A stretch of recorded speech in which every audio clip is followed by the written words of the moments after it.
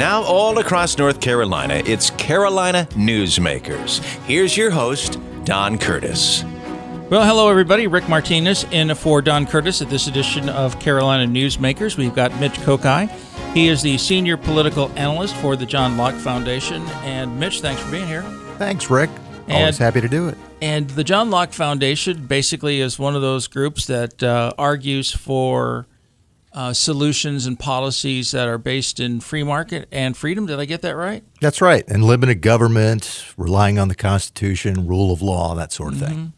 Well, how's it working out? Is it you having much success? And I should say that you guys pretty much focus on state level government, right? We do. If people are familiar with the Heritage Foundation or the Cato Institute, American Enterprise Institute, those are national level groups based in and around Washington, D.C. that do about the same thing that we do on a state level. So we're focusing on what's going on with the General Assembly and the governor's office, the courts, to some extent local government. But back to your initial somewhat flippant question, sometimes things go well, but even when they're going well generally, you need to have watchdogs making sure that things are going right. Because even if people are ideologically attuned to the notion of free markets and limited government, once people get into power, they always like to say, okay, how can I reward my friends and allow my buddies to benefit?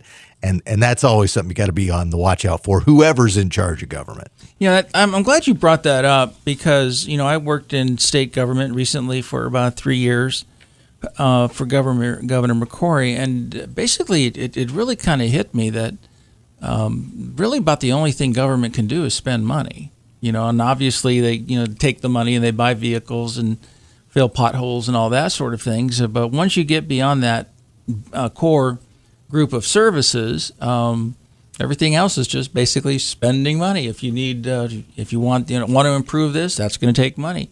I mean, and that's basically what you keep your eye on, right? Yeah, that's true. And, a lot of people talk about government spending as if it's investment. And some things that government spends money on certainly is an investment.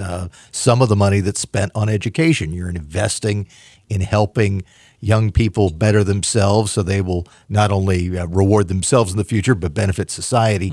But a lot of what government is doing is taking money from one group and giving it to another group. Now, I think most people would probably not have a problem if most of that transfer of money, government transfer, was from the rich to the poor. I mean, to the people who are not going to be able to fend for themselves, helping them out, I think most people, even conservatives, except perhaps some of the most arch libertarians, agree you need to have a safety net, help the poor.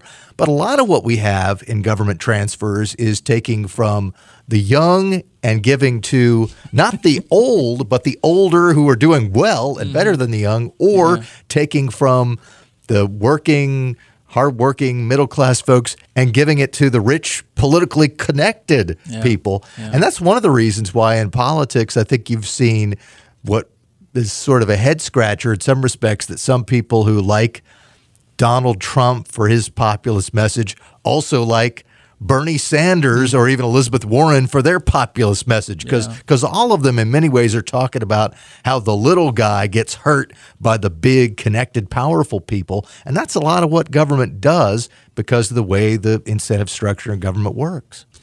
Tell us where people can find out more about the John Locke Foundation, because frankly, sometimes, the foundation has been pretty good to Curtis Media Group and given us your expertise.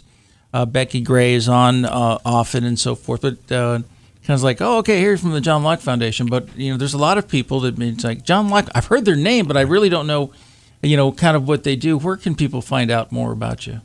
There are really two good sites to look at on the web. One of them is johnlocke.org. And for those who are not familiar with John Locke, who was a 17th century English philosopher, his last name is an E, so it's JOHNLOCKE.org. That is sort of the organizational website that tells you a lot about the research that we do, promotes upcoming events, that sort of thing. Then the second website, and this is the one for people who are really interested in following the news of what's going on in government, that's carolinajournal.com. There is a monthly free print publication called Carolina Journal, and people who are interested in it can contact us and get on the mailing list for it. It comes out once a month, as I said, and it's free. We're happy to mail it to anyone who wants one. But in addition to the free print publication, every weekday at carolinajournal.com, we have fresh news stories, commentaries, videos, part of the radio program that we do. And you're very familiar with that because your spouse is the co-host of that program. And so there are those two sites, johnlocke.org and carolinajournal.com, will get people all they need to know about us.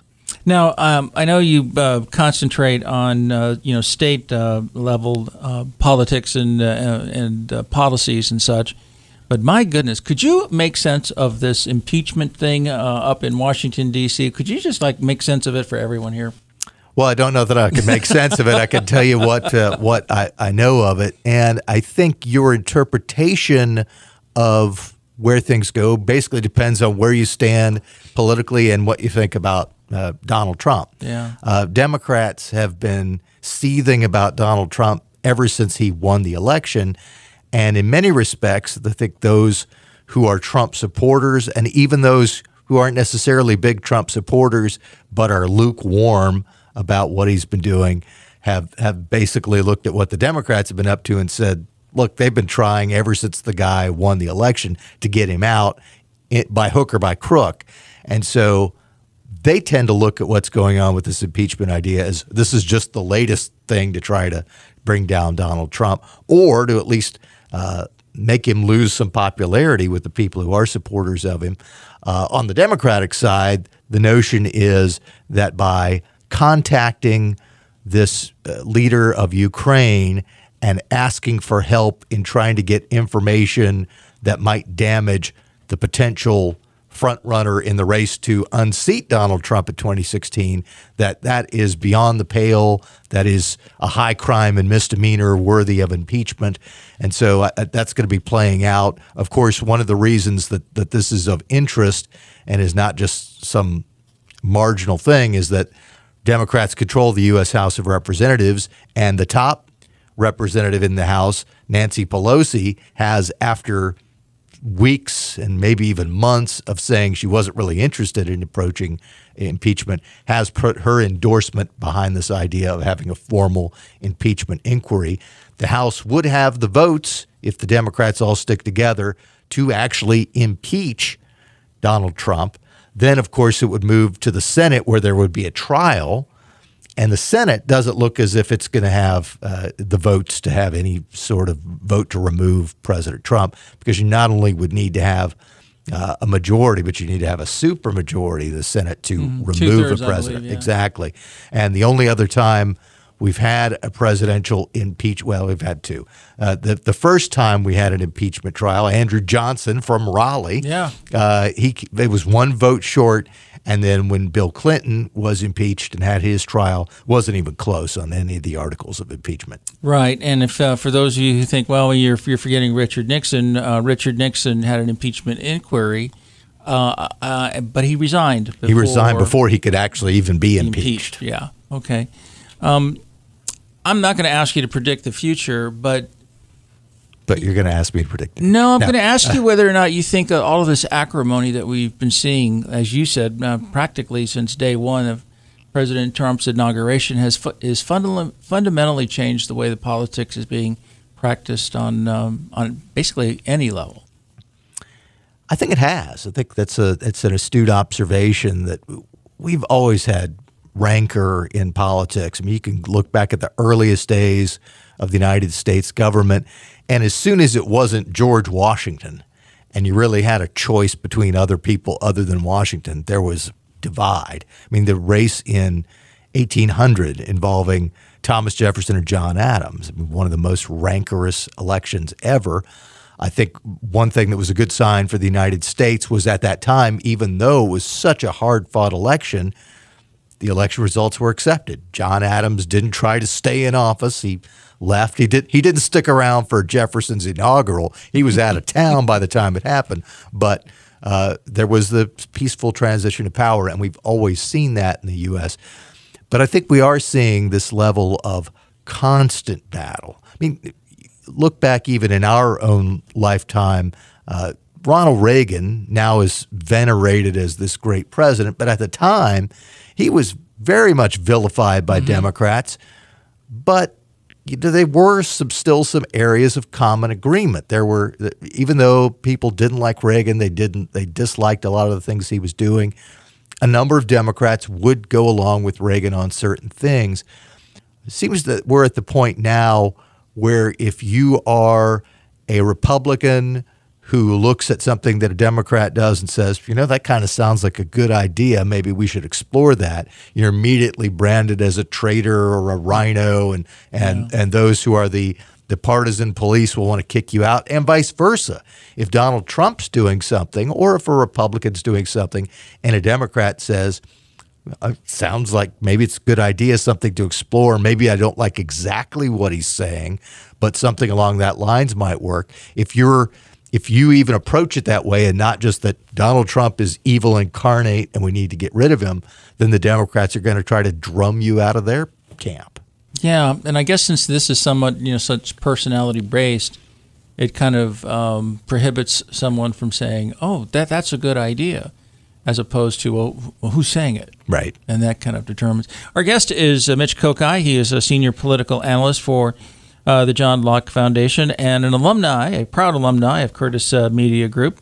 Spent his formative years back when he was young and just a young pump out of UNC Chapel Hill. And in fact, we'll talk a little bit about the media when we come back. This is nice. I was hoping you'd like it. It's my special recipe. I'm sorry, sir, but it appears as though your credit card has been declined. Did everyone hear that? This person, right here, credit card, declined. If we can please have an awkward silence the next 10 seconds. Whoa, what's with the megaphone? Just trying to properly illustrate your embarrassment and humiliation to the public, sir. What? If everyone could start mumbling and shaking their heads. Nice, ma'am, I like that, with the pointing. He's shaking like a leaf. Good job. Hey, buddy, please, I'm with a date here. Look, so I'm late on a few payments. I'll make it up next month, promise. He promises to pay it all back next month. Can we have an aww? Don't worry, Adam. It happens to everybody. This has no effect on our date whatsoever. Really? Yes, really. There just won't be another one. See ya. And she's off. Wait, come back. I have other cards. I have other restaurants. Putting more on your card than you can afford to spend can lead to even bigger problems, like public humiliation. Don't let your credit put you in a bad place. Go to controlyourcredit.gov. Brought to you by the U.S. Department of Treasury and the Ad Council. My memory is shot. My legs feel like lead. Every muscle in my body is screaming. So why does everyone think the problem is in my head? Chronic fatigue syndrome can be as isolating as it is debilitating, especially when those around you don't understand what you're going through. If you're experiencing extreme exhaustion coupled with difficulty sleeping and concentrating, body pain and flu-like symptoms, you could have chronic fatigue syndrome. But you're not alone. More than 4 million Americans suffer from CFS, and most of them don't even know they have it. Log on to www.cdc.gov/CFS for the latest research and guidance on diagnosis and management. That's www.cdc.gov/CFS. Get informed. Get diagnosed. Get help. A public service announcement from the U.S. Department of Health and Human Services, Centers for Disease Control and Prevention. This year, the North Carolina Guardian Ad Litem program is celebrating its 25th anniversary of being a voice for children who are victims of child abuse and neglect. The Guardian Ad Litem program provides trained, independent advocates to represent abused and neglected children in court proceedings and to help make sure they have a safe, permanent home, what every child needs. Volunteerism is the cornerstone of the Guardian Ad Litem program, and volunteers are needed. If you have just a few hours each month to rise to the challenge and volunteer, please call 1-800-982-4041 or visit ncgal.org. Volunteer for the Guardian Ad Litem program. Be the voice for a child. We continue with Carolina Newsmakers. Here's Don Curtis. Welcome back to Carolina Newsmakers. Rick Martinez in for Don Curtis on this edition. Speaking with Mitch Kokai of the John Locke Foundation, you are a proud graduate of the University of North Carolina School of Journalism and Mass Communication, and in fact, you got high honors while you were there. You've also spent a number of years in the media, both the radio, television, right here at WPTF back in the day, and also WCHL, and again, a very legendary radio station out at Chapel Hill. So give us your impression of the national news media today, and then I'll ask you about local as well. Well, it seems like the national news media today is really caught up in a problem of aligning itself too closely with one ideology or the other. Yeah. And I am distinguishing between reporters and the folks who are out there doing the talk shows. The talk shows, no one sees them as reporters, straight journalism, nor should they, because that's not what they're trying to do. They're trying to advance a particular view and a particular agenda. But even if you look beyond that to the reporters and anchors, it seems that in the national media, there's so much opinion that's in the reporting, and that it's so biased one way or the other that people have decided, okay, if I'm a conservative, I need to watch Fox News. And even then, I might get mad because sometimes they aren't going rah-rah for President Trump or for the Republicans. And on the other side, if I'm a Democrat, I'm only going to watch CNN or MSNBC, and I'm never going to watch Fox because those folks are evil and want to trumpet the Republicans. I think the other issue that you have is because we have advanced beyond the time frame when we had just the network nightly news that had sort of a straight half-hour program of news story after news story. But now we've ventured into this era of the 24-hour news cycle when you've got talk shows, you've got news shows, and there's kind of a melding and mixing. And a lot of what the news shows do is have an anchor talking to a talking head who's on the left or right. It becomes harder to distinguish between the commentary and the actual news. And I think that is to the detriment of the folks who want to do news and want to try to be objective to the extent that that's possible. Do you think the folks in the leaders in the national news scene see that? And, do they see it that way? And are we kind of past the point of no return, or do you think it's possible one day to have some sort of basic realignment? I think you could have a basic realignment, and I'm not sure that the folks who actually run these news outfits see it. Sometimes they do, and sometimes you'll get a sense that they know, wait a minute, that's what we just did in this case is over the line. But in terms of the general way that they operate, I don't think that they see that they're hurting themselves by lining up on one side or the other. Your background and your experience is in broadcast journalism, both radio and television. But do you have an opinion about the decline of newspapers, and has that been just a sign of the times, or is journalism less rich because of the decline of newspapers? Well, it certainly is less rich, and this is a story that actually goes back many years. I remember sitting in a history of journalism class in the early 1990s, so we're getting upwards of 30 years ago. And at that time, they were talking about the decline of newspapers. Newspapers have been declining for a long time, but really in the last decade, or maybe even the last 5 or 6 years, that decline has become more precipitous. And not only does it mean that your newspaper is 12 or 14 or 16 pages, everything, news, sports, ads, entertainment, all of it is short, so you have fewer stories.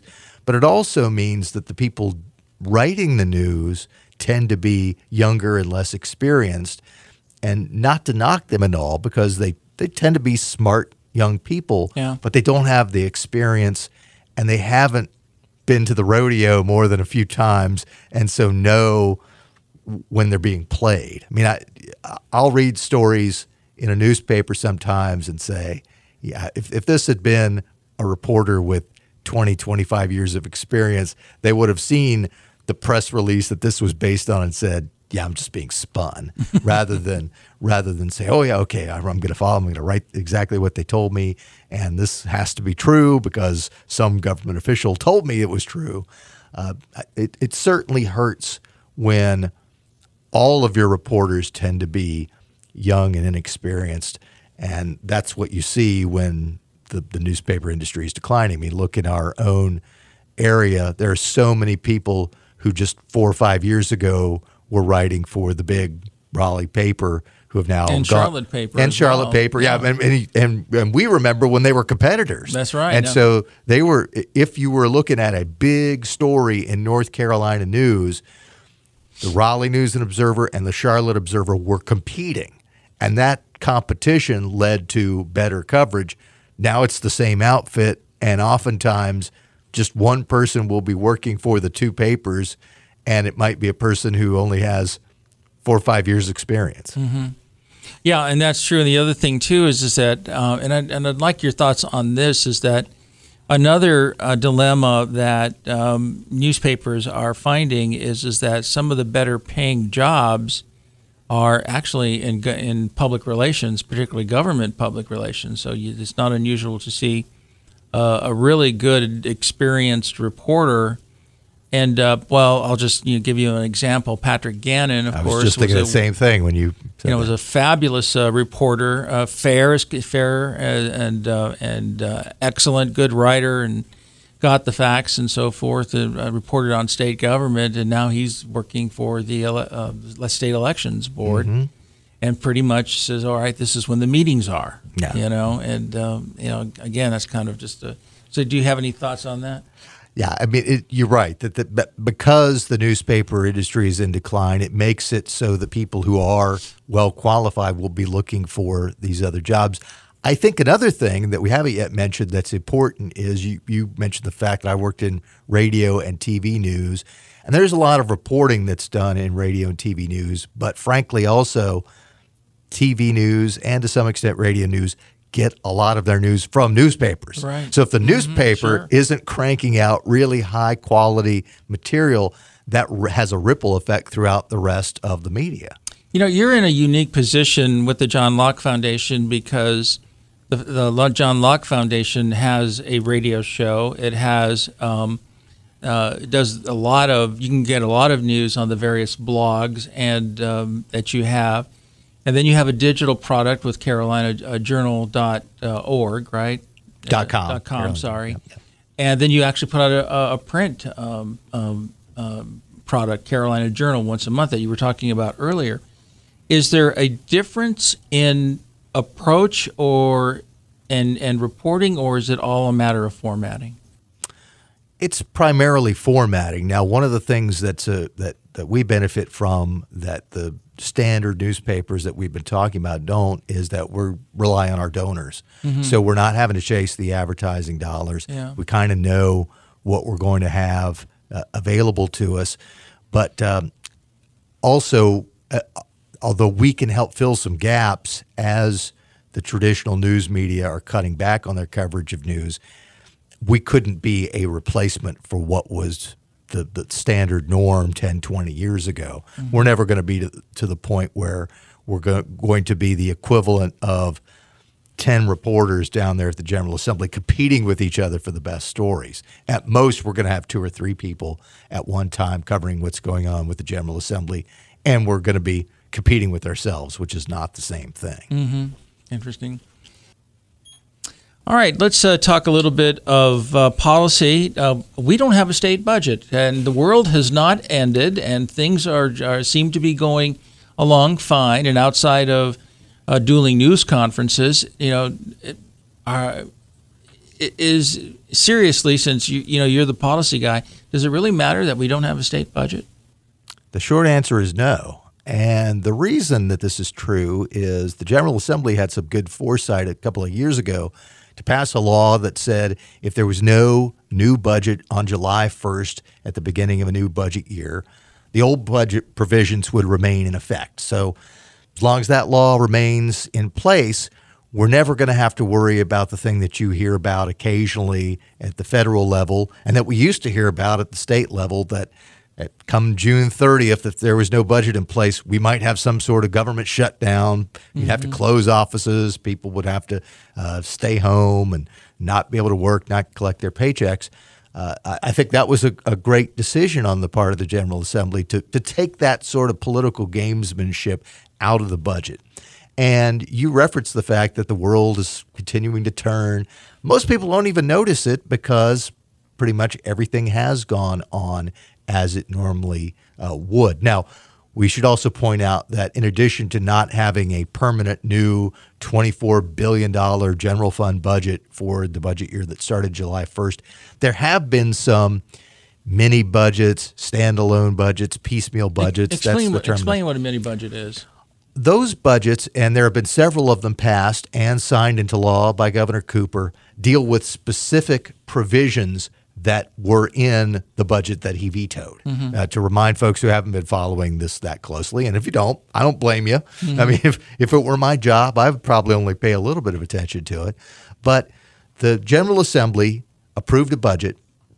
Governor Cooper vetoed that budget. There were a number of reasons, but the main reasons appear to be, one, that the budget did not include expansion of the Medicaid program, which was a top priority for Governor Cooper. Also, he wanted a larger pay raise for his teachers in public schools. The General Assembly approved a substantial pay raise. Governor Cooper wanted an even larger one. And then also, this has sort of gotten the short shrift in this debate, but there was a bone of contention about whether school construction in North Carolina should proceed with a statewide school bond, which is what Governor Cooper wanted, or with this use of something called the State Capital and Infrastructure Fund, which the General Assembly preferred, in which they would take money that was already in the budget and devote about 4% of it to school construction needs, so you wouldn't have to borrow new money from sort school of a pay-as-you-go type pay-as-you-go plan, exactly. And the idea was, as you pay down the debt that the state has, more money would be available for the construction in years ahead. And they spelled out a 10-year program of how you could go about dealing with some of these projects that would be similar to the type of program you'd come up with a bond. So they were very similar. One would continue spending the same amount that we do and borrow more through the bond. The General Assembly's plan, in contrast, would say, no, we're not going to borrow any more money. We're just going to reprioritize and spend some of the money that we already are spending on school construction. So the governor had his veto, and then the General Assembly tried to override the veto for weeks and weeks and weeks, had no success, and then in a very controversial move, the state House, without many Democrats present, voted to override the veto. And now the Senate may, at some point in the not-too-distant future, vote to override the veto. But in the meantime, these mini budgets have come along, and they have dealt with specific provisions that seem to have unanimous or near-unanimous support. Big pay raises for state employees, not including teachers, but other state employees, Highway Patrol, ALE, funding for things like testing rape kits and school safety, things that had general widespread support. Those have been passed so that the provisions in the budget that do have widespread support could go forward even as these other contentious items continue. Well, we've been speaking with Mitch Kokai. Mitch, thanks so much for coming in and sharing your expertise with our listeners. We appreciate it very much. Well, thanks for having me, Rick. Always happy to do it. And be here next week when Don Curtis will show up for work for change and host Carolina Newsmakers. Have a good week, everyone. Carolina Newsmakers is a production of NCN and is heard each week on a network of North Carolina's leading radio stations. To hear a repeat of this broadcast, go to carolinanewsmakers.com. Carolina Newsmakers is produced by Jason Kong. Network engineer is Alan Sherrill. I'm Scott Fitzgerald, inviting you to join us again next week, same time, for Carolina Newsmakers.